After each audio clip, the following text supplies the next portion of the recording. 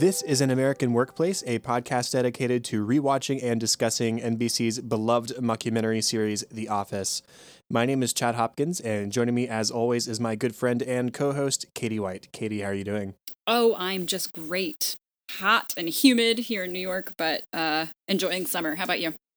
I am not enjoying summer in the sense that I've been spending a whole lot of time outside. I'm enjoying not working. Yeah.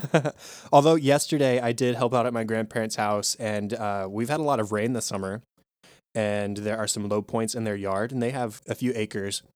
And there was lots of standing water in places where my grandfather can't mow with his mower, and so we weed-eated very large patches of ground instead of using a lawnmower. So that was fun. Tiring. I'm sore today, but I mean it's okay. Must be summer. Yeah. Anyways, let's go ahead and get into our episodes. First, we do have one person to thank.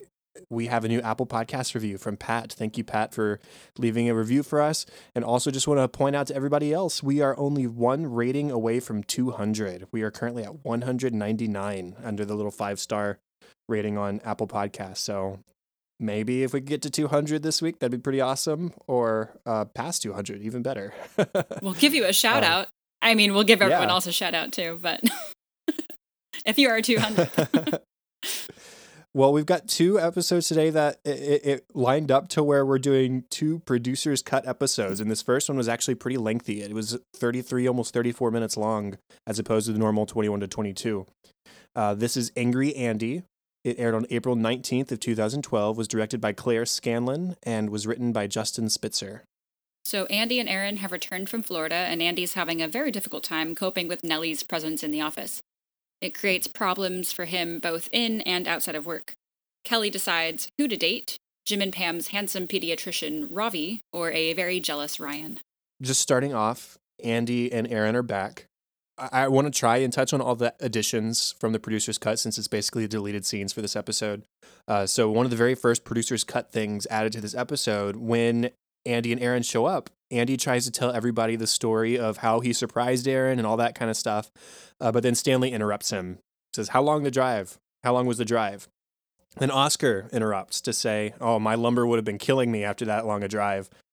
And then Kevin interrupts and says, "Oh, Oscar, you should get the lumbar cushion that my dad has. Let me struggle to remember the name for you for a second." And then Dwight interrupts to ask about how many times he had to fill up his gas tank. And then lastly, Angela interrupts to ask about how much that would have cost as far as gas prices go. How much did gas cost down in Florida? And so all this time, Andy was trying to continue, but he kept getting interrupted. And so he says, "You know what? I'll just email you all the story." So there's that. People seem to be generally happy that they're together again, too, now that they've officially become boyfriend-girlfriend after he has broken up with Jessica in the previous episode. And especially Phyllis seemed to have a big smile on her face about that, which is nice because she does have a vested interest in Aaron from the brief period of time where they thought they might have been mother-daughter. But things are not all happy-go-lucky, hunky-dory. Andy has to deal with the reality that Nellie has taken over his office, and it doesn't really even occur to him until he sees Kevin is wearing his sweater, and Dwight has bubbleized a figurine that he had in his office of Old Salty. So the very first thing on his agenda is to deal with Nellie. Yeah, so Andy enters his, or maybe Nellie's, office and introduces himself and thanks Nellie for watching The Office in his absence and says, "Great, I would love my office back. Thanks for your help." And she repeatedly says no. When Andy goes to Robert about this, Robert instead reprimands Andy for leaving, and he tells Andy that he's appreciated his romantic quest. He gets that. But you know what? We live in a time of phones and computers and written language. Just tell her how you feel that way rather than abandoning your job and your employees. You know, you can still do the romantic thing, just do it from Scranton. Mm-hmm. And that scene was actually part of the producer's cut as well. Right. And so I just wanted to point that out real quick because that gives us a little bit of insight into why Robert was so keen on choosing Nellie instead, aside from his sexual attraction. Right. And Andy swears, "You know what, this will never happen again." And he swears, even if she's taken, like in Taken, by Albanian human traffickers, he won't, he won't do anything about it, which I find unlikely. But he will never leave the office again, he swears. But Robert is still very wary and still not, at this point, choosing one or the other. he does try to confront Nellie, and she says no to him. He says, well, I'm not accustomed to being told no. And Nellie says, well, you better get accustomed to it, because then it feels so good when they finally say yes. And that seems to maybe be hinting that, hey, Robert, I know that you're into me, so deal with the no now and you'll get a yes later. Like, that's sort of the way I took it. I not necessarily thinking that Nellie will actually go through with that, but that this is something we talked about in our last episode. Nellie apparently is really good at knowing what people want and knowing what to say in order to convince them and manipulate them of what she wants. And so it works out in her favor this time. She's like Robert in that way. They're both very aware of people's perceptions and stuff like that. Mm-hmm. And, you know, I'm proud of how Andy handles this at first. I mean, obviously the episode is titled Angry Andy, so we know we're going to get that at some point. But to start with, Andy is very calm, cool, and collected about this. He walks into Nellie's office and he says, you know, thank you. I appreciate that you have stepped into this role in my absence. You've done it admirably, and now I would just like it back. And he tries to be as calm about this as he can. And then eventually, after he's bothered her once or twice, she starts docking his pay. And then he realized just how deep this has gone, because Nellie has won over a large part, if not all, of the office, because Nellie calls for Angela to lower his pay by $100. And so Angela says, okay, on it. And then Andy says, okay, well, turnabout's fair play. I've got the same sort of pull around here as you do, because it's technically my job. Angela, lower Nellie's salary by $100. No response. And so this is really like, it's one step after another, one thing after another that is building and building towards Andy's rage. And part of that is this has affected him outside of the workplace. Sexually, he was not able to perform with Erin the night before. They were expecting to go on like a hot date and have a good time. Now that they're back in Scranton, they're back together. They're excited to be together.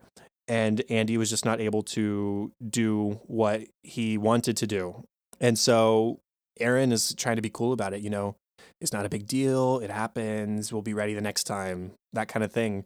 But this is just revealing that Andy is like really not just like, I don't know. I'm trying to think of the right words. He's hurt by his coworkers, and especially by Robert and Nellie not doing right by him. But it's also like affecting him psychologically to where even outside of the workplace, he's thinking, his thoughts are on this to the point that he can't perform in other areas. I feel like we can kind of see him going through his anger management checklist. You know, he's really trying to not get angry. He goes down to Hank, the security guard, and asks him to remove the trespasser. Hank goes up and he says, well, you know what? She's sitting there like a manager and you're standing here like me. So Hank doesn't really see anything amiss. Of course, we know that Hank could be a bit unreliable. Okay, so that didn't work. And Andy doesn't believe that she can dock his pay, so he stays in for $200 worth. When she ups the demerit to $10,000, he does run out of the office because Angela appears to be docking his pay.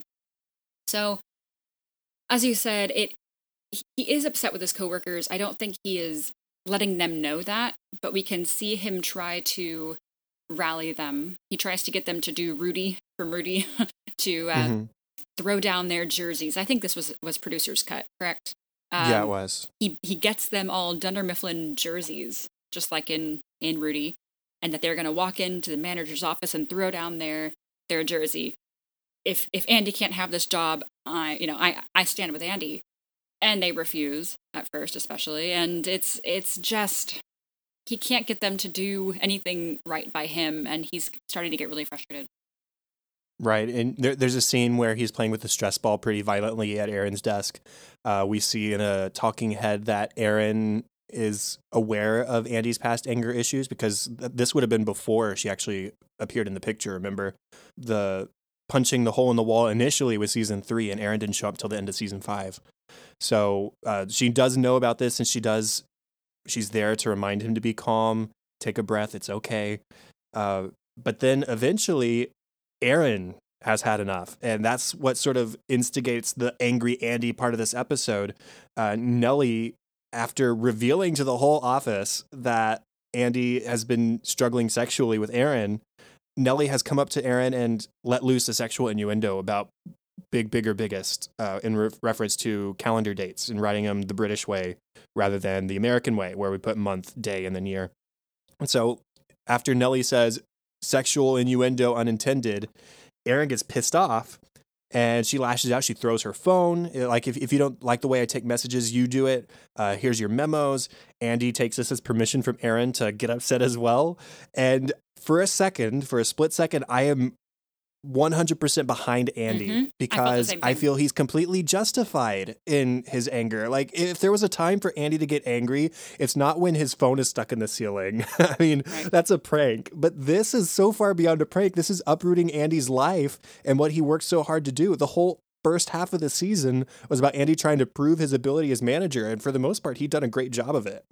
So for him to all of a sudden be removed from that, he's perfectly deserving of some anger.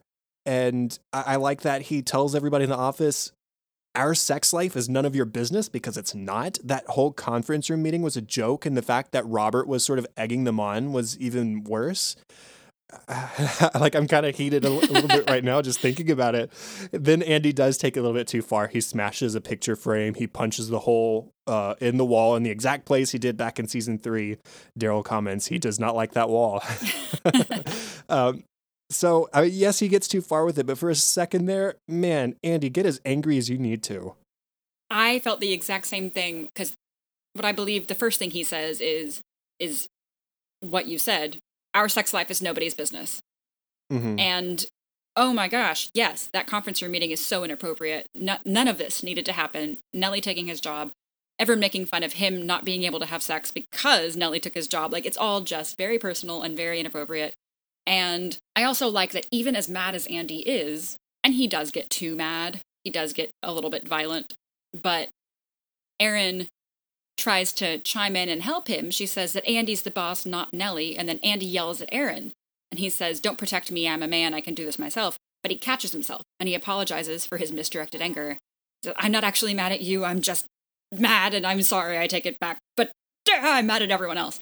And I also like that he tells his dad, who he was talking to on the phone at the time, I was gonna get to go to hell, Dad, I'm taller than you.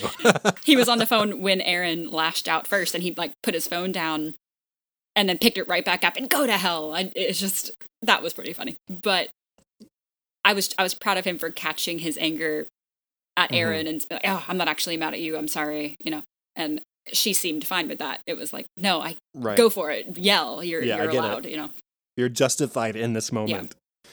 Yeah. Well, unfortunately, Andy's story does end. I say unfortunately, there's a little bit of a bittersweetness to it. Robert brings Aaron and Andy into Nellie's office. It is officially Nellie's office now, and says Nellie is going to be manager, but we would like to keep you on and put you back on the sales team as you were before. And Andy's response, much like Nellie's response was to him earlier, no. And he repeats no to every statement, every offer that is made to him. No.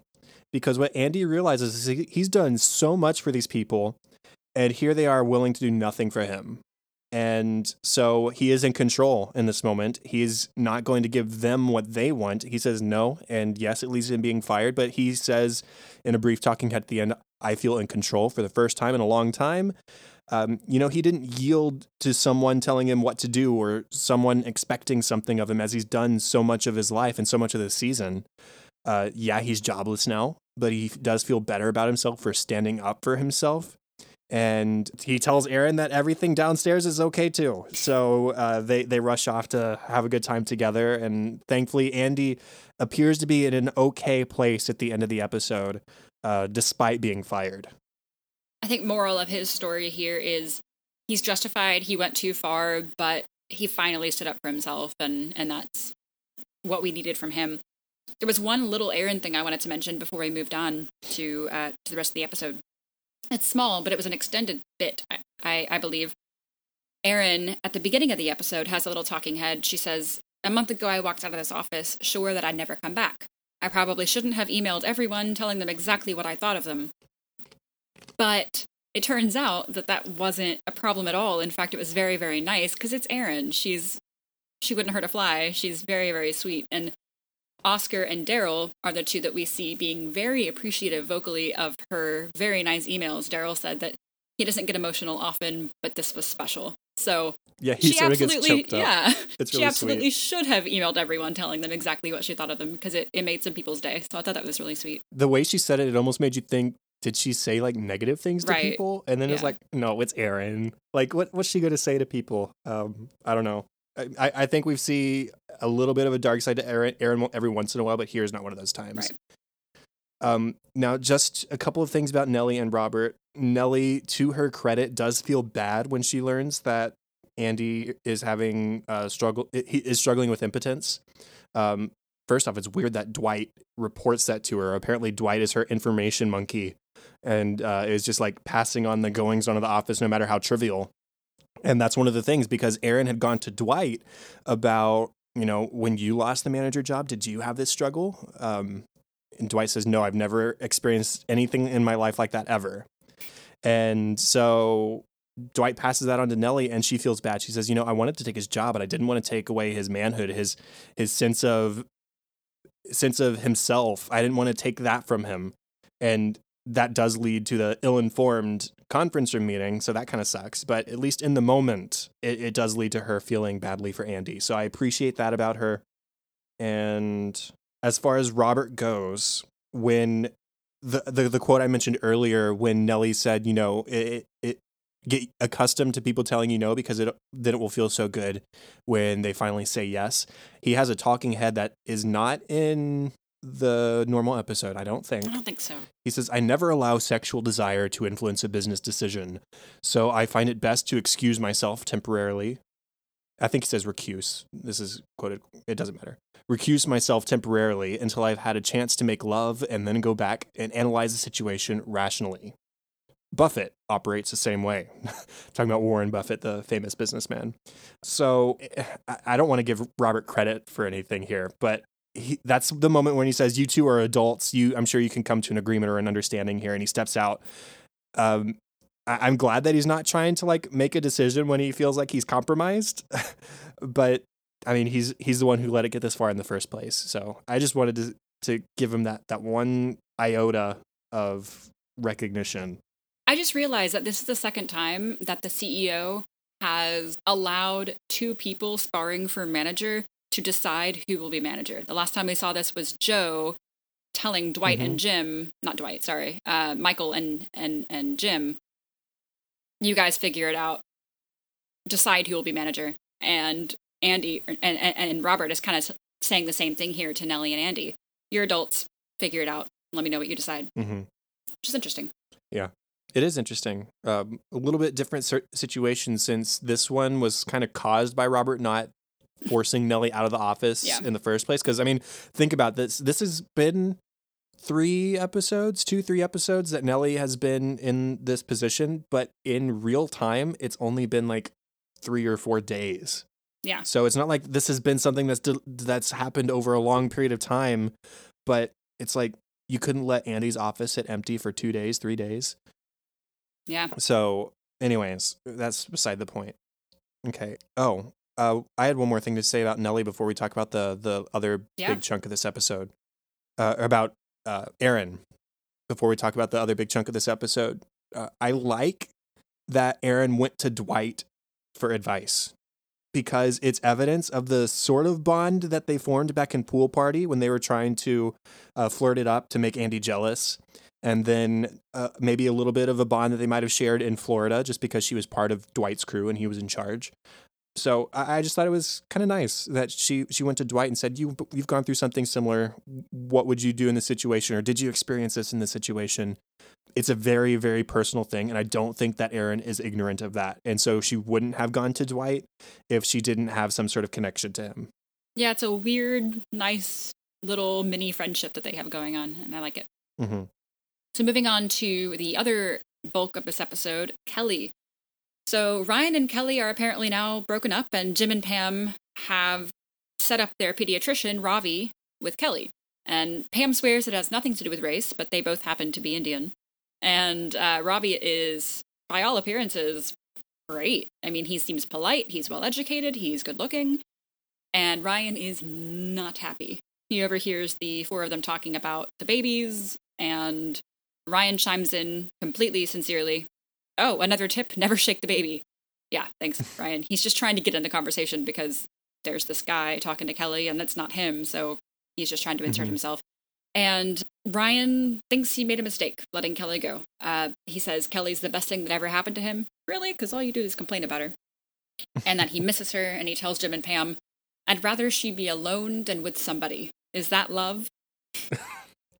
No, I don't think you know what happiness, like what you, no, you don't love the other person. You're just jealous. Like, that's all that is. Yeah, and later, after he's shown her pictures of himself that were taken during a trip of with them together. So, like, all these pictures were taken by Kelly, but they're exclusively of Ryan. Oh, remember the time? Like, that's so romantic, isn't it? And after that, he has a talking head. He says, I'm in love with Kelly Kapoor, and I don't know how I'm going to feel tomorrow or the next day or the day after that. But I do know that right here, right now, all I can think about is spending the rest of my life with her. Again, that could change. Like, how flaky do you want to be? That is so non-committal. It's not even funny. And Kelly has a talking head where she says, I am seeing a side of Ryan that I have never seen since the last time we broke up. Right. That one was added for the producer's cut, I'm pretty sure. Like, that's yeah, so this is a trend. He's only sweet to you, and he's not even good at being sweet when he wants you back, when he feels like he's lost you. So this whole episode, he is getting more and more and more desperate. Pam, however, takes a vested interest in this. She is vehemently against Ryan, as we've seen more and more recently. She's just not a fan. And Pam asks Kelly if, instead of lunch, she wants to shop. Kelly freaks out. She's so excited. So they're online shopping at Kelly's desk. This is extended, I believe. And Pam brings up Ryan. And Kelly says that she started to have feelings for him again. And Pam asks, well, remember how it felt when he cheated on you, though? And Kelly had to ask which time. If you have to ask which time, I mean, if you have to ask at all, like, it's not, you know. But then Ryan confronts Pam in the break room. He says, I heard you were bad-mouthing me to Kelly. Pam tells him that all she did was remind Kelly that Ryan used to treat her poorly and that they're not that good together, and all he did was complain about her. And Ryan says, that's your opinion. And her opinion, but not my opinion. Okay, well, if it's her opinion, maybe it's valid. And he tells her to tell him directly if she has something to say to him. So Pam is so honest with Ryan here. She says, you know what? I don't like you. I don't like you much at all. And Ryan argues that he's a much better match for Kelly than Ravi is, and everyone in the break room disagrees with him. Oscar, Kevin, and Nate, who, by the way, has never met Ryan personally, but he's going to go ahead and just say that, having known Brian a short while, he prefers Ravi. And again, I've never met him. So everyone is like, dude, Ravi's clearly the whole package, and you are not. So Ryan is just getting more and more egged on to make a big grand gesture, which he will by the end of the episode. Yeah, and there's another scene that was added for the producer's cut. Jim and Pam are talking to Kelly once again in the break room, and they say, you know, what do you even like about Ryan? She says, Ryan keeps up with all the latest technology trends. Like, oh, good. That's something to look for in a romantic partner. And he's very honest with me about when I put on weight. Good. Yeah. And he has the soul and the body of a poet. And I don't know what those either of those really means. And then she has a talking head. She says, Ravi makes me incredibly happy, and Ryan puts me through so much drama. So I guess I just have to decide which of those is more important to me. So, I mean, we know that Kelly loves drama. It really shouldn't be that surprising that she's having such a hard time with this decision, especially considering the history that the two of them have together. But I mean, come on, there really is an obvious choice here, and Kelly just can't see it. Meredith chimes in as well and says that when she was younger, she had to choose between a Ryan and a Ravi, and she chose the Ryan. She says, well, if I didn't, I wouldn't have my kids. And Jim reminds her, well, you'd probably still have kids, and Meredith agrees. She says, yeah, I'd probably have better kids. You gotta go with Ravi. And Daryl speaks up and says, you just gotta look into your heart and see what it wants. And if it's not Ravi, then you need to change it to Ravi. He's the right choice. And so at the end of the day, And when everyone's leaving the office, Ryan is waiting outside on a white horse for Kelly outside the office, and he has an awful speech prepared. He says, Kelly, I have a few things I want to say to you, so please don't interrupt. Kelly says, I wasn't going to interrupt. He says, well, you do a lot, so just don't. Thank you. I know that I haven't always treated you the way that you, for whatever reason, feel that you deserve to be treated. But I want to marry you, Kelly Kapoor. Maybe not today, maybe not tomorrow, but someday, and probably. Kelly, I can't promise you that we will always stay together. I can't promise you that I'll never cheat on you. Nor should I. Modern marriages aren't built that way. Men aren't built that way. There's a very interesting article I can email to you, but I can tell you this. Even if the odds are 50-50 that we'll break up within the week, I want to roll those dice. And he tells her that he loves her. And Kelly finally, maturely says no and chooses Ravi and makes him hug and do the whole we'll still be friends thing. And yeah, it's bold. So did he propose? Not really. No. It's he did say, I would like to be married. Maybe not today, maybe not tomorrow, but someday probably. Yeah, it's the most non-committal. Yeah. Yep. Yeah. It's worth pointing out, too, that when they first walk outside and they see Ryan waiting on the horse, Pam starts booing. Pam is very against the possibility of Ryan. And it is hinted at one point in the episode that she's not doing this because of access to her pediatrician. Like, she's almost trapped herself in this scenario where she has set her pediatrician up with a coworker, and if it doesn't work out, it's going to affect negatively on the relationship with the pediatrician. I don't think I would have suspected that if she hadn't said it, but right. Whatever. I do think she has a vested interest, at least a vested interest against Ryan. And also worth pointing out, that part of Kelly and Ryan calling it quits on each other is making out one last time. They start making out. So yeah, that's one way to do it. So funny moments for this episode. Let's start with the cold open. I love this cold open. Phyllis is known to use cliches when it rains, specifically the same 12 cliches. So Jim promised everyone that if she said all 12 before noon, he would send out for hot chocolates. Some Phyllis volunteered on her own, and some the office kind of had to pry out of her. The one that she didn't say was that this weather makes her want to stay at home and curl up with a good book. And they were trying to draw that out of her, and noon hits, and she hasn't said it. And then there's the Phyllis talking head where she says, I mean, normally the rain would make me want to stay at home, curled up with a good book, but everyone's been so nice to me today. I'm really happy being here. Right, they've created this situation for themselves. It's so funny that they have this list on hand and that it's just like common knowledge that, oh, there's 12 of them and Phyllis says them every time it rains. Check them off. And so like they had this prepared for the start of the day. And I love when Pam starts like trying to bait out the final one from Phyllis. Like, isn't there something really cozy you'd like to be doing? And Jim just says, hey, come on. Like, that's cheating. You don't need to make us spend more money right now. Andy, as you alluded to earlier, he makes Dunder Mifflin jerseys for everybody. They're going to recreate the movie Rudy. As he's explaining this, it's to Dwight and Oscar and Kevin are there when he first pitches this idea. And Kevin very tearfully, fondly remembers the scene that he's referring to in the movie Rudy. And I just wanted to, I need to go back and watch the non-producers cut episode because there's a couple of shots that would definitely still have those jerseys still in them. So I wonder like if they deal with that somehow in the producers cut or in the non-producers cut or whatever. Like I'm thinking specifically of the scene right before the conference room meeting. Yeah. They're like on desks and stuff. Yeah, they're on their desk and Jim is like holding one and he places it down on his desk as he stands up to go into the conference room. So I need to watch that again to see if there's just like random jerseys that people have for no reason. You mentioned earlier Old Salty, the wooden figurine that Dwight made into a bobblehead. And he renamed Old Salty Captain Mutato based on Dwight's X-Men fanfiction character, which he says is a half man, half mermaid. So a 3/4 man, 1/4 fish? Like, is that what's going on here? Who fights like a man and makes love like a mermaid. So he mostly writes about the latter, yeah, apparently. Yes. Another producer's cut scene, or it's an extended version of a scene that's in the original episode. It's the scene where Aaron goes up to Andy and says, hey, about last night, it was okay. It's fine. Don't worry about it. It's not a big deal. Andy says in this extended version, oh, don't worry. We are sexing it up tonight. I don't care what you say. No, it will be consensual, whether you like it or not. And Aaron responds, sounds good. I'm going to do you. And Andy says, not if I do you first.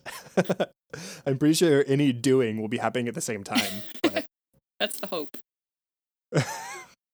There's a funny moment that made me laugh pretty hard, and that also teaches us something about Dwight. When Andy asks Dwight and others if they want to be a part of something huge, of course meaning the Rudy thing, Dwight says, I'm already a part of the largest club there is, non-church-going Christians. Okay. Which I never would have pegged Dwight as a Christian, but that's great. Didn't expect to hear that from him. Another producer's cut scene. Like I said, I'm trying to touch on all these as much as I can. Nellie has a talking head after Andy has first confronted her about getting his office back. She says, when I showed up here, there was no manager. It's like when the Americans showed up at the moon. Nobody was there, so they planted their flag, and it's their moon now, isn't it? Nobody likes it, but it's America's bloody moon. I was not aware as an American that the moon belonged to us, but sure. The 51st state. The conversation between Aaron and Dwight where she asks for help with Andy's problem. You mentioned the basis of it, but I really just like how it goes down with Dwight hugely denying that he's had any sort of this problem. Aaron asks, but she doesn't really know what the technical term is. She calls it penial softiosis. Dwight says, Aaron, I am so glad that you trusted me. You came to the exact right person for this. No, I have never once experienced anything like that. Ever. Never. And Aaron's like, oh, okay. And Dwight says, okay, Washington Monument. Eiffel Tower. Okay, fine, stop talking. Colossus at Rhodes. Thank you. Stop, thank you, I got it. Yeah. Nellie, producer Scott, is trying to order a zebra rug over the phone, but she wants them to dye it all black. Now, for those of you who don't know, zebras have white and black stripes, and so if you dye it all black, it is no longer recognizable as a zebra, right? And the person on the phone points this out, apparently, and Nellie says, well, I'll know. And then she says, because they're ridiculous creatures. They don't know what they are. And then a few minutes later, a couple scenes have gone by, and Andy has called up Hank at this point to assist with de-officing Nellie. And she's still on the phone talking about zebras. She actually pronounces them zebras. I thought that's pretty funny. She says, because they're idiots. Big, stripy, horsey idiots. Oh, I loved this one. I believe this is extended as well. When Andy is struggling with his anger, Aaron sings him a lullaby that she had sung to her growing up. The state of Pennsylvania is watching over you. No need for parents, the governor will do. The General Assembly's like a mom and a dad. And then we don't hear the rest, but it's pretty sad and great. Yeah. When Robert and Andy are first talking, before they try and confront Nellie together about giving Andy the office back, Robert posits a couple of scenarios to Andy. He says, what if Erin realized that she made a mistake and she went back to Florida? And he says, she would know how I feel and I wouldn't follow her. Robert says, okay, what if she's kidnapped by Albanian human traffickers? Andy asks, like, in Taken? You mentioned this earlier. But Robert says, what? Yes, of course. If she's taken, that's what I'm talking about. So he clearly doesn't get that he's like referencing the direct plot of a movie. And Andy says, okay, well, I would stay in this office. Robert says, oh, I'll remember you said that. And he just immediately leaves to go confront Nellie. And Andy's like looking panicked at the camera, like, oh, are you going to hire Albanian human traffickers to kidnap my girlfriend? Is this something I actually have to worry about? I believe it's in the conference room meeting. Yes, it is. The very inappropriate conference room meeting where they are talking about Andy's issue. And Gabe chimes in. He says, I don't see what the problem is with Aaron and Andy not having sex, because Aaron doesn't even like sex. She said it was like being tackled by a giant skeleton. Probably just you, friend. In that conference room meeting, Pam tries to make Andy feel better by having Jim, quote, confess a time when he had issues with impotence. And so Jim struggles and he makes up, yes, that time it was very late. We'd had sex so many times already. I was exhausted.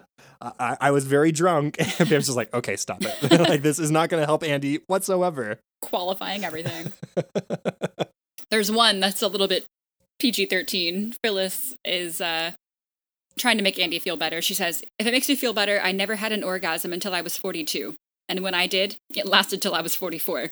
And then there's a Phyllis talking head. She says, 43 was, I got nothing done. Would that have been during the course of the show?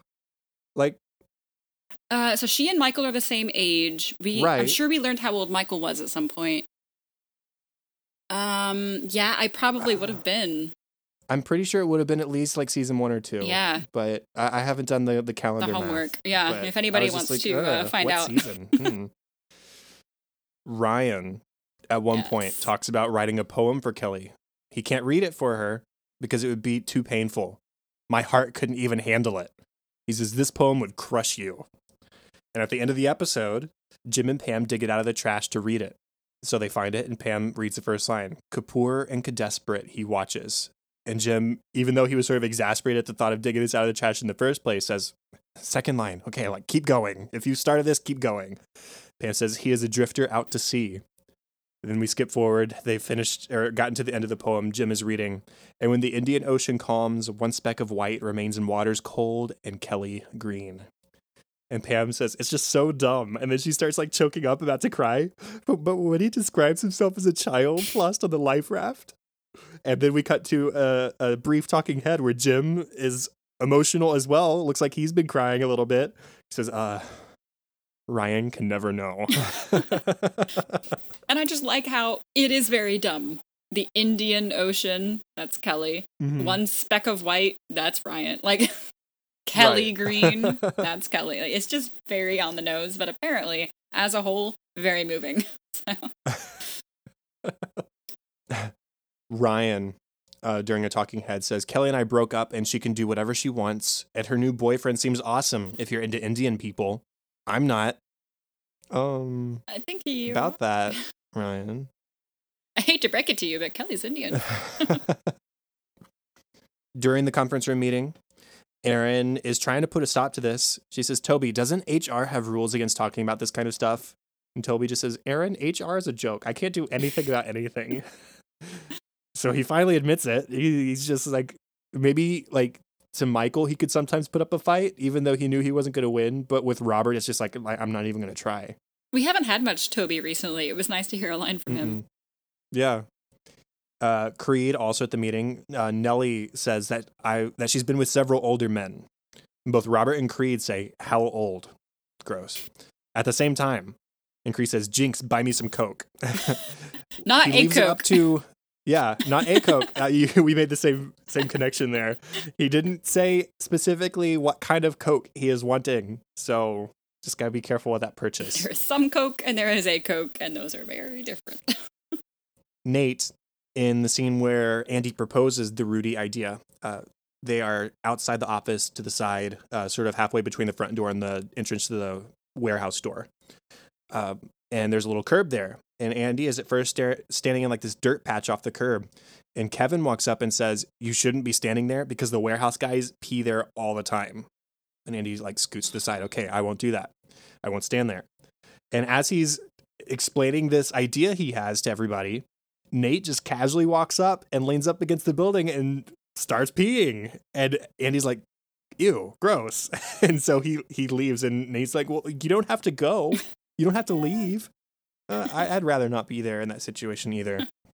And Nate is also unfortunately left to clean up the broken picture frame that Andy smashed and to clean up the horse poop in the parking lot with a large dustpan. He picks up some of it with his gloved hand as well. Just like, it doesn't all fit, so I gotta take care of this however I can.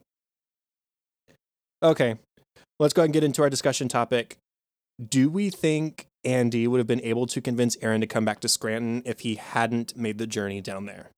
Honestly, no, because Irene was really the one that convinced Erin to give him a real shot.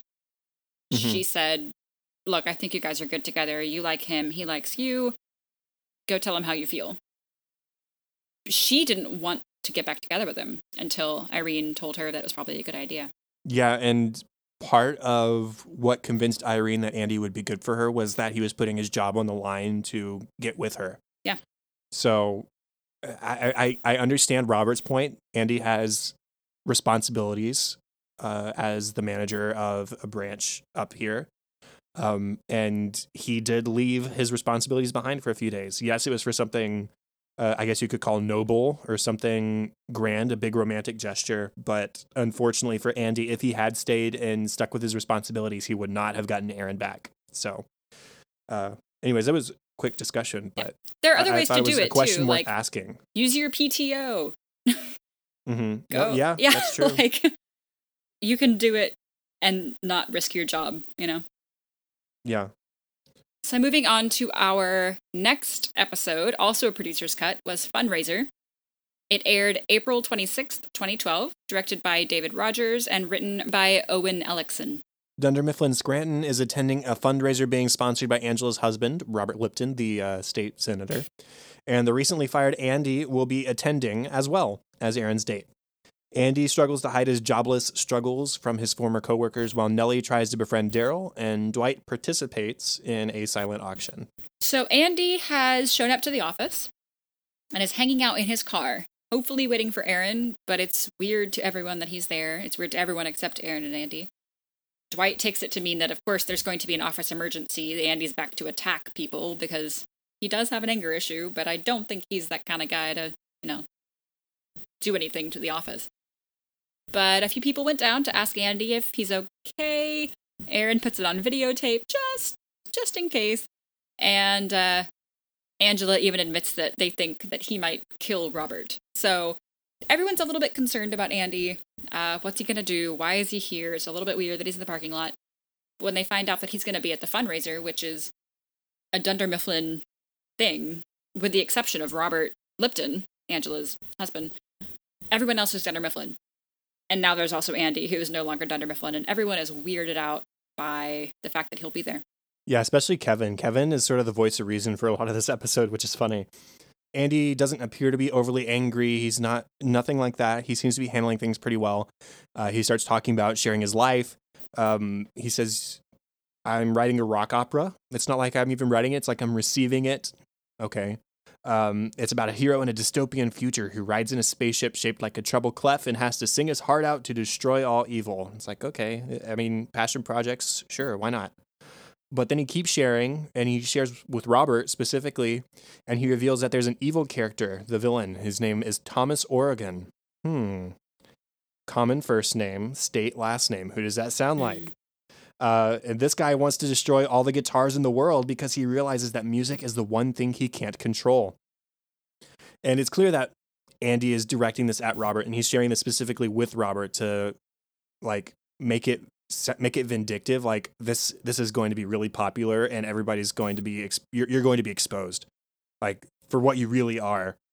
And Robert suggests to him, maybe you and Aaron should leave. You should enjoy a romantic evening together. I will even pay for it. Leave. Get out of here. Stop making this situation what it is. And Andy refuses, and he says, let's move tables. I'd like to buy 2 seats at another table. Well, at these fundraiser events, you can't just buy 2 seats. You have to reserve an entire table, and they are not cheap. They never are for these kind of events. But he does it anyways. So he flippantly buys this table, spends a whole lot of money that he didn't need to spend. Later, Robert is giving a speech about these older dogs that were in service. They were like service dogs. They were in service of elder people who died, and they were left at the shelter, not likely to be adopted because older dogs never are. And Andy steps up and he says, you know what? I will adopt them. Aaron is horrified because her boyfriend just offered to adopt 12 elderly dogs. And it turns out these dogs are going to need a lot of additional care. There's one dog of the 12 that requires medication every 90 minutes. 90 minutes. That's several times a day. And that's just one of them. And he's trying to make this heroic gesture, like, my life is obviously okay. Look at what I'm doing for these dogs. Look at this opera that I'm writing. My life is great. But we know, or at least we figure out, that it is just all a facade to try and make people think that he's okay when really he's not. He also runs into our old friend David Wallace, who's Surprise! at the fundraiser, which was fun. David, who we last saw, I think, at his home with Michael. Mm-hmm. And he was working on something called Suck It with his son, a toy vacuum. Yes, Suck It. And he was in a deep depression. And he is now great. Like, really great. Because the U.S. military bought the patent for Suck It for $20 million. So he's fine, and he's happy, and he never has to work again a day in his life if he doesn't want to. And he's great. So Andy feels, I don't know, good and bad about that because, well, David's fine. He was fired and he's okay. You know, it might suck for a while. It might suck it for a while. But it's going to get better. I mean, maybe he'll make $20 million on a patent. But it's David Wallace who kind of lives this charmed life that Andy sort of wants to have but doesn't. So I feel like that just throws a kink in the whole day that was already pretty weird. So Andy's just on edge when he adopts these 12 special needs dogs. And as you said, Kevin has been the voice of reason today. So Andy is kind of cuddling up with all of his new dogs. And he says, I'm fine. This is the best I've ever been. I'm great. And Kevin says, you're not okay. You're a mess. This is the worst thing to ever happen to you. And I like that as harsh as he's being, because it's okay that you're a mess. Something bad happened to you. Something unfair happened to you. And you're allowed to be a mess. This is the worst thing that's ever happened to you. It's okay. And I like that Kevin told him that, because Andy admits, you know what? You're right. I'm not okay. I'm not okay. I'm having a little mental breakdown, and that's okay sometimes. Right. I mean, Kevin, this is a great time for him to not have a filter. Yeah. Because he does speak a truth that Andy needs to hear, that you are not okay right now, and that's okay. Jim and Pam are there too. And Jim says, you know, this is still fresh. Pam says admitting that you need help is the first step. That's fine. Aaron says, we will be all right. Kevin then says, no, he won't. But that's when Kevin, I think, maybe goes a little too far. I think he was definitely right about Andy not being okay, but things will get better, whether Kevin says they will or not. The happy ending of all this, obviously, Andy wasn't going to adopt all of these dogs after finally admitting to himself that he has a problem. But several of the office members do adopt the elderly dogs. And so they are not left at the shelter, which is good. A fun side story here. Oscar is of course at the fundraiser, and the senator, upon learning that Oscar is a dog person, gives him his card in case Oscar wants to get more involved with the animal shelter. And the card has a cell phone number on it, which the senator points out and tells Oscar that he'll be more likely to pick up late, like after 9, and kind of gives him this look. And Oscar, of course, oh my gosh, this is amazing. This confirms 3 things. I'm right about the senator, I still got it, and poor Angela. So when Oscar tells Jim and Pam this, Pam is floored and just, oh my gosh, you were right. And convinced that Robert was hitting on Oscar, but Jim's not convinced. So he tries to go get the senator's cell phone number, trying to prove that he gives it out to everyone. And he succeeds. So this tells Oscar and Pam one of 2 things. Either Jim was right, or the senator thinks that Jim is gay. So they kind of joke about that for a bit. But then when they see the senator give his cell phone number to Meredith, they know that, no, he really does give it out to everyone. On his way out, though, the senator says goodbye to Oscar and takes some time and lingers for a little bit on his goodbye and reminds him to use the cell phone number and touches his arm. And it really looks like he's hitting on Oscar. It does look like it. And so even though Oscar was at first bummed when Meredith got the cell phone number too, he says, obviously I'm not rooting for Angela's husband to be gay, but I am lonely. I am aging. And so there at the end, when it appears again that Robert is flirting with him a little bit, he's excited again that he maybe was right after all. And I mean, we still don't have 100% confirmation. We'll see. By the way, how non-efficient it is to write your cell phone number on every business card as you hand it out, rather than just include the cell phone number on the business card in the first place. Yep. but whatever. Yep. Or if it's not printed, if you know you're going to be doing that, write a few ahead of time. Like, right. I'm glad you took that story because I'm glad to take the Nellie part of the story. Because as I said in the summary, her goal this episode is to befriend Daryl. She says in a talking head, "Tonight could be the night that Daryl and I go from casual work friends to actual good friends. The only thing standing in our way is the contempt he seems to feel for me." It makes sense that he would feel contempt for her. He and Andy were good friends. And not only did she take his job, she directly led to him getting fired.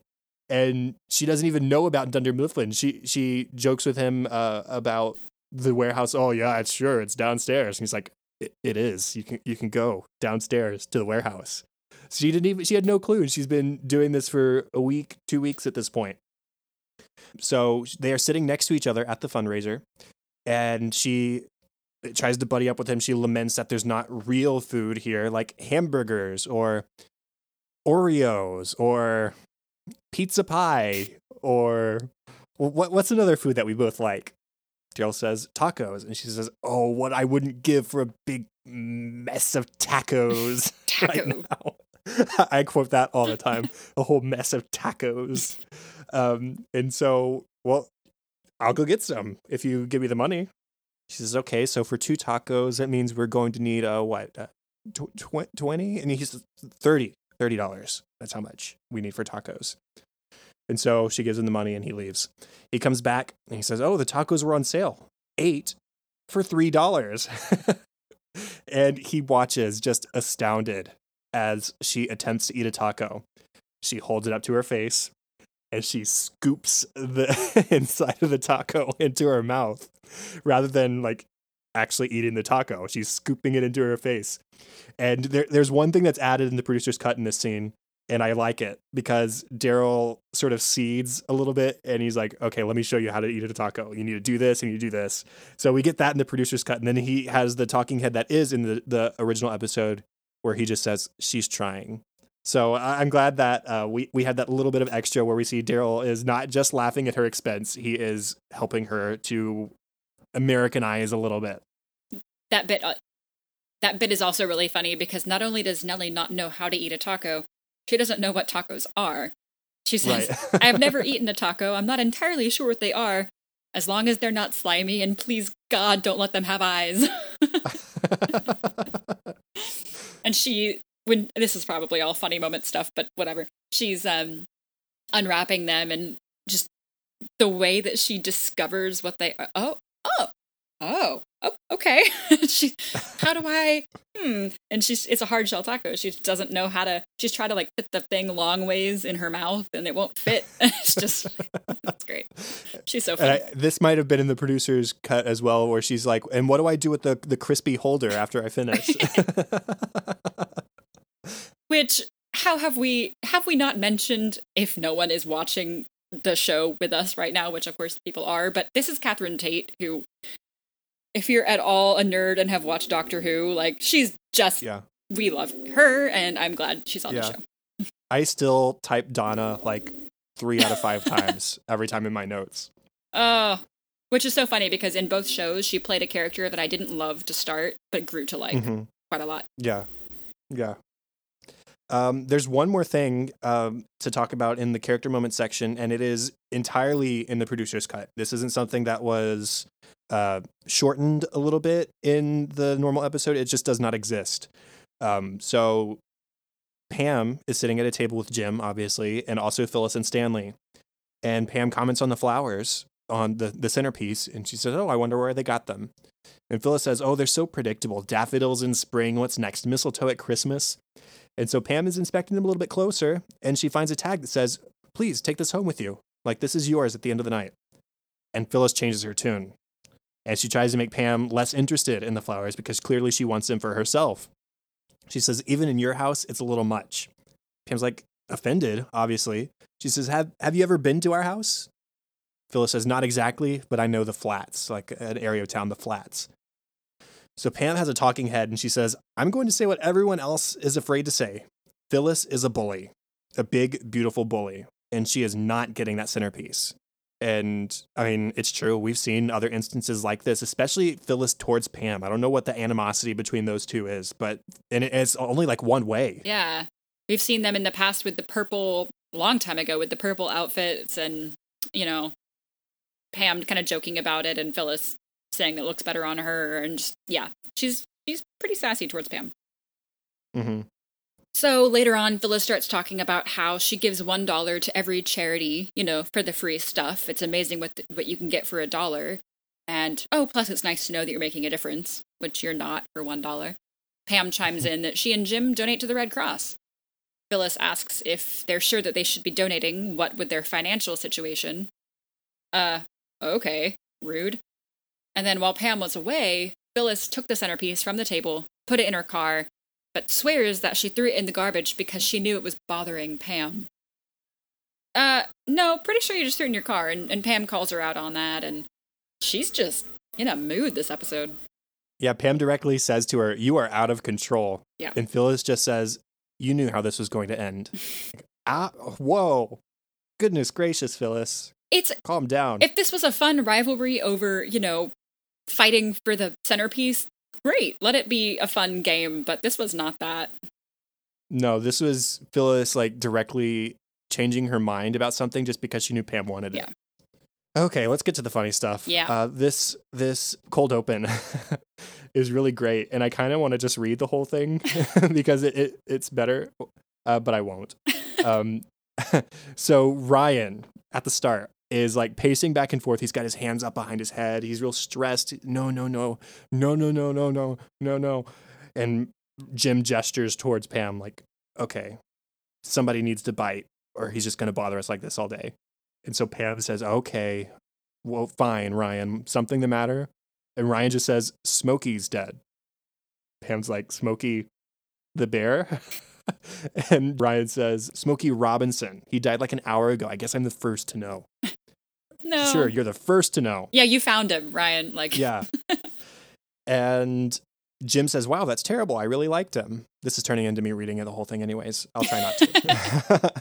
And so Ryan then blows up in Jim's face and he says, oh, you liked him? That's nice. Did you like when he changed the course of American music like 2 or 3 times? Did you like that Tracks of My Tears is maybe the last true love song ever written? I'm glad you liked him, Jim. I am completely devastated right now.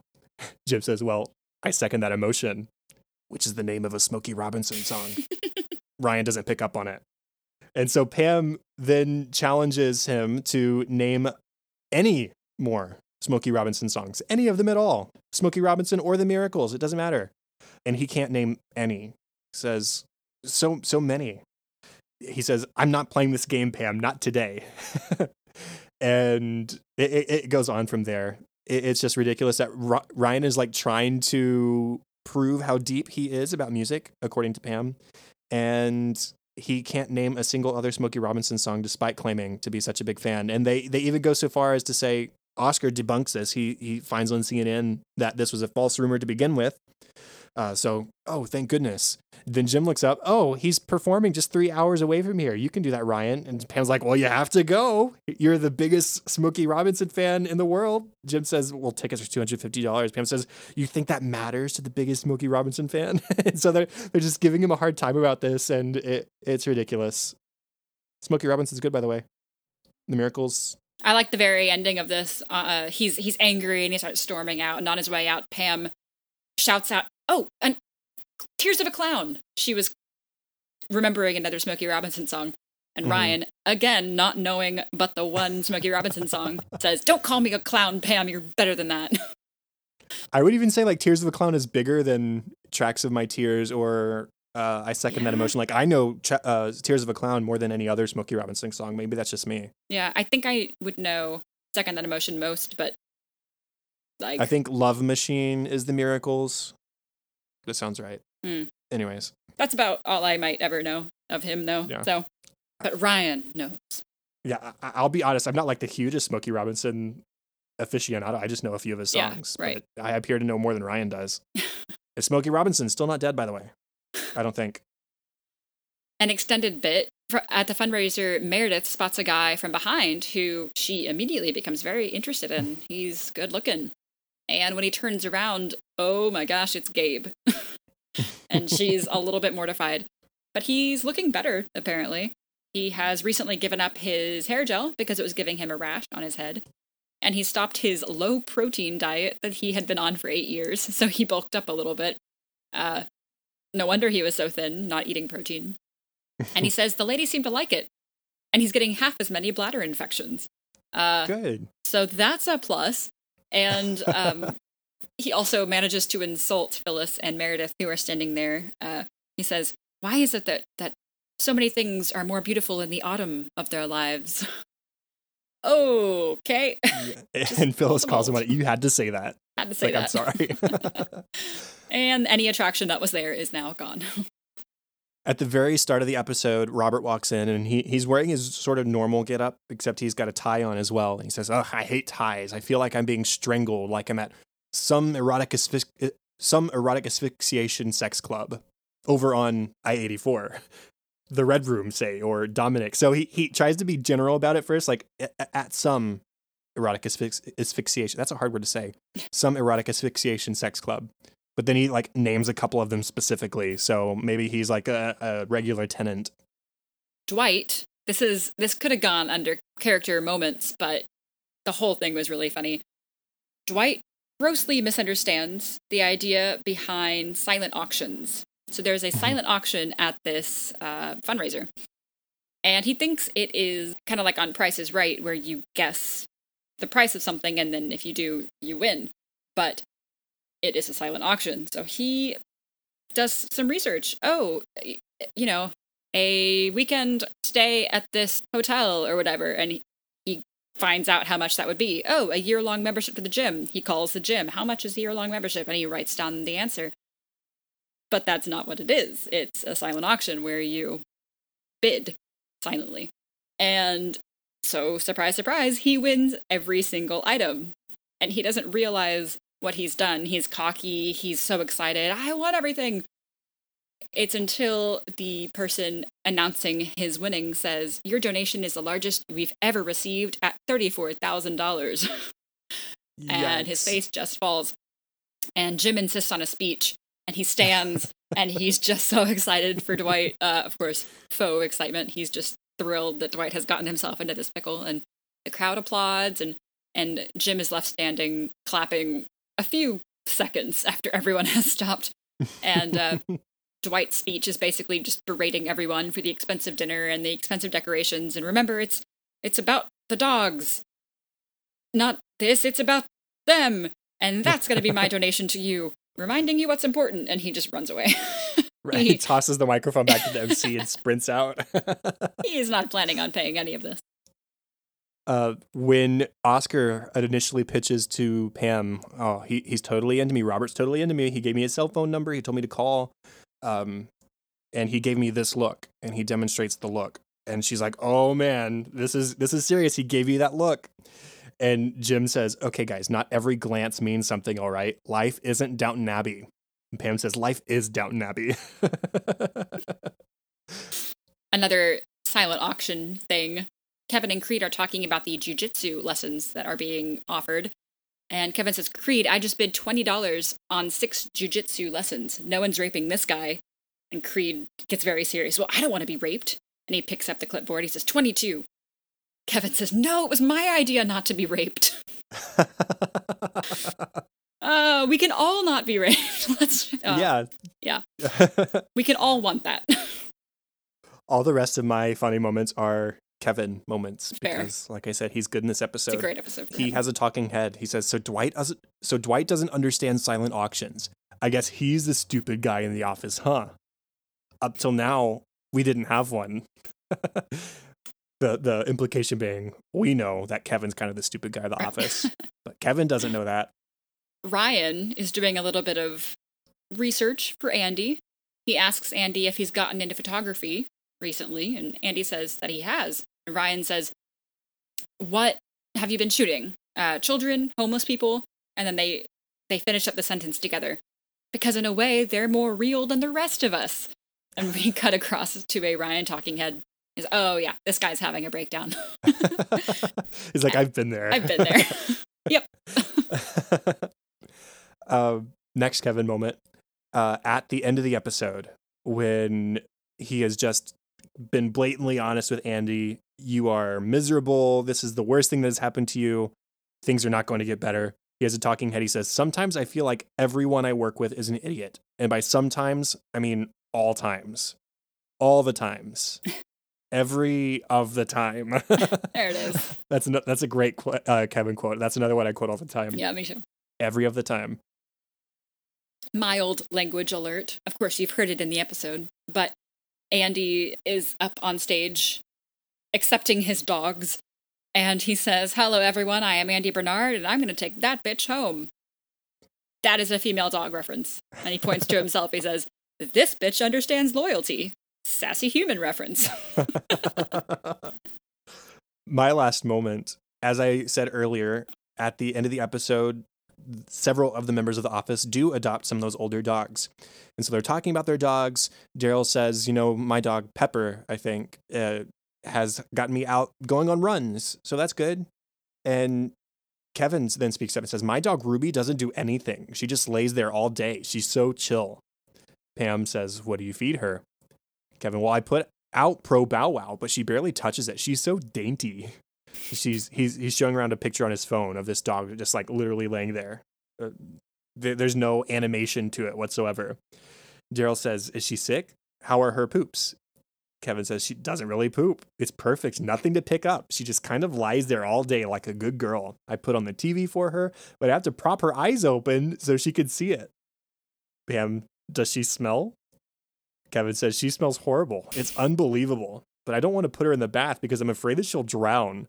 The whole time there's like murmuring going around the office like, Kevin is clearly caring for a dead dog. Like, do we need to break this to him? Like, what do we need to do in this situation? Because that's the implication. And then, thankfully, we cut to Kevin at his home. And he's laying on the ground next to Ruby. And he says, people seem awful interested in you, Ruby. Guess they're just jealous, right?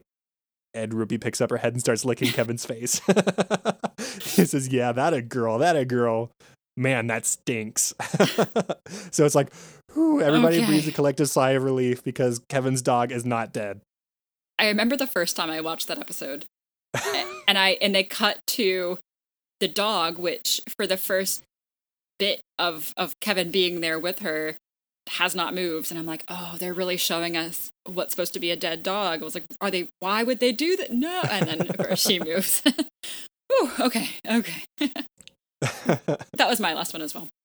Awesome. Getting into deleted scenes, we only have 2. First one, Andy and Aaron are now at their own table that Andy has purchased, and a guy comes up and he drops his glass off at one of the empty spots. And Andy scorns him. He says, hey guy, what do you think this is, a bar? So he says this whole table is paid for. So the guy grabs his glass, sort of exasperated, and he leaves.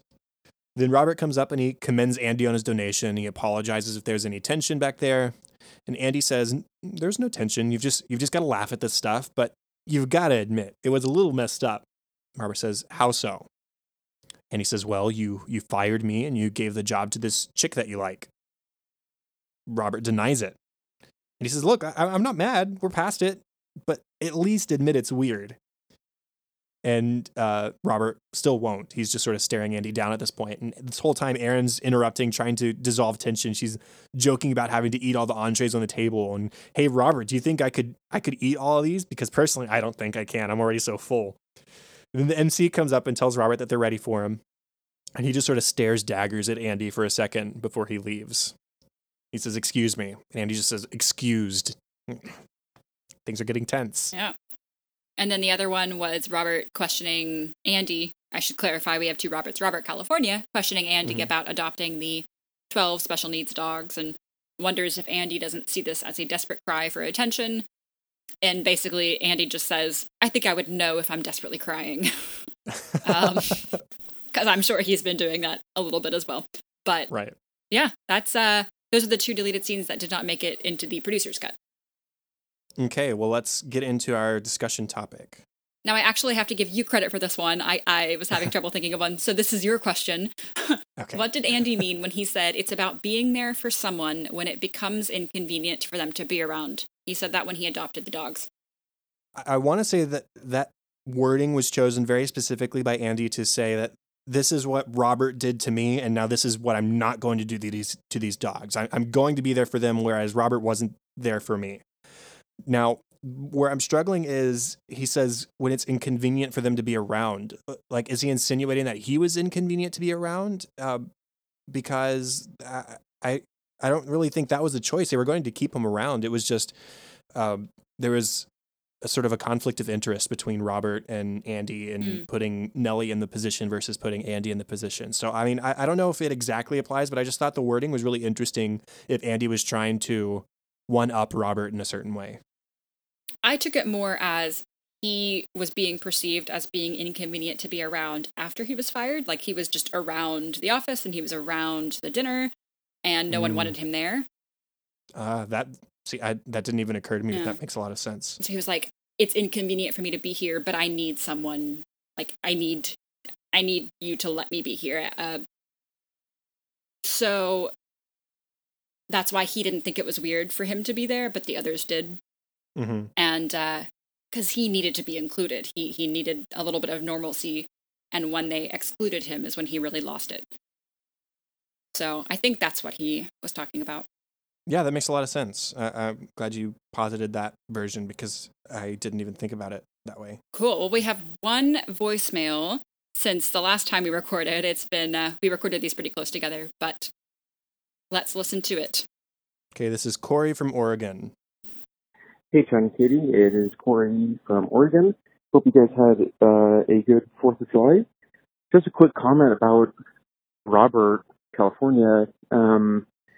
Man, it always seemed like he and Andy had, a rocky relationship, but for him to just throw Andy to the side in a matter of minutes, maybe even seconds over Nellie, and I love Nellie, but, as Chad was saying, and Katie, for Robert to, like, why, I don't know, it's kind of confusing to me that Robert would just throw Andy and that whole relationship that he has with them to the side after Andy has been trying to impress him and has impressed him, and just for Nellie.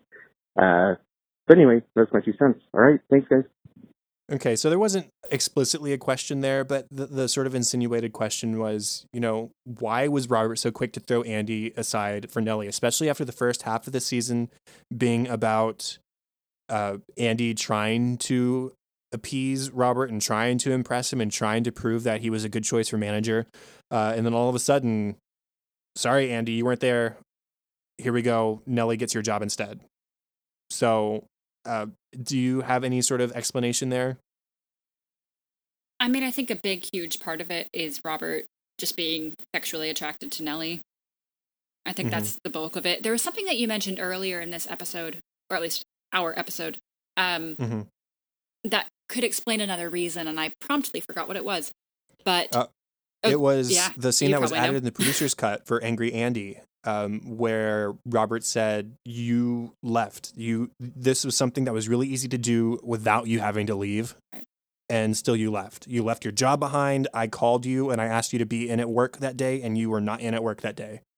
So it was the way Andy went about this was just so antithetic to what Robert's expectations of him were, which were to be there and do your job. And Andy was not there to do that. He didn't give any sort of warning that he wasn't going to be there to do that. He was just gone. And so it was a combination of Andy abandoning his post and Nellie showing up, Robert being attracted to Nellie, and Nellie filling that position, that it was just like, well, I've got to make a decision here, and Nellie's the one I choose. Right. So that's my answer. And that's why I think that particular scene in the producer's cut episode is really, really important, because it's Robert accusing Andy of something where we don't get that in the normal episode. Right. It is a little bit unclear in the final versions of everything. Mm-hmm. Well, with that, that's the end of the official 93rd episode of An American Workplace. Thanks for the voicemail, Corey. Contact for the show, facebook.com/workplacepod and @workplacepod on Twitter. Rate, review, and subscribe to us on Apple Podcasts. As we said earlier, we were at 199 ratings, and we would love to pass that 200 mark. You can also email feedback and ideas to workplacepod@gmail.com. And if you would like to be heard on the show via voicemail as well, you can dial 93-PRETS-DAY. That is 937-738-9329 if you would like to be heard on the show. Try and keep it to a minute or under. Be specific. Ask your question. Say your nice things. Whatever it is you have, we'd love to hear from you. We love the nice thing. You can find me on Twitter at KTLady623 or at facebook.com/katie.white. And the best place for me is at Chadadada on Twitter. That is CHADADADA. Also facebook.com/chad.hopkins. And there's my other podcast, Cinescope, which you can find where podcasts can be found and at thecinescopepodcast.com. Show notes and contact information for this show can be found at workplacepodcast.com. If you want a shout out and more of An American Workplace each week, including access to our discussion outline and notes, a logo sticker, bonus episodes, and live streams, check out our Patreon page and pick the support level that you think is worth it to you at patreon.com/workplacepod. And that's all for this week. Thank you for joining us to watch one of our favorite shows, The Office, here on episode 93 of An American Workplace. And get this, we are on the last episodes of season 8. That's crazy.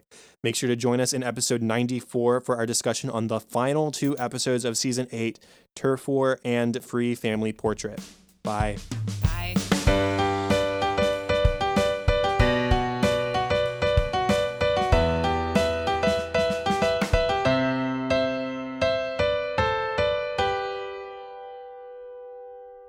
Trying to make Andy feel better. She says, if it makes you feel any better, I never had an orgasm to...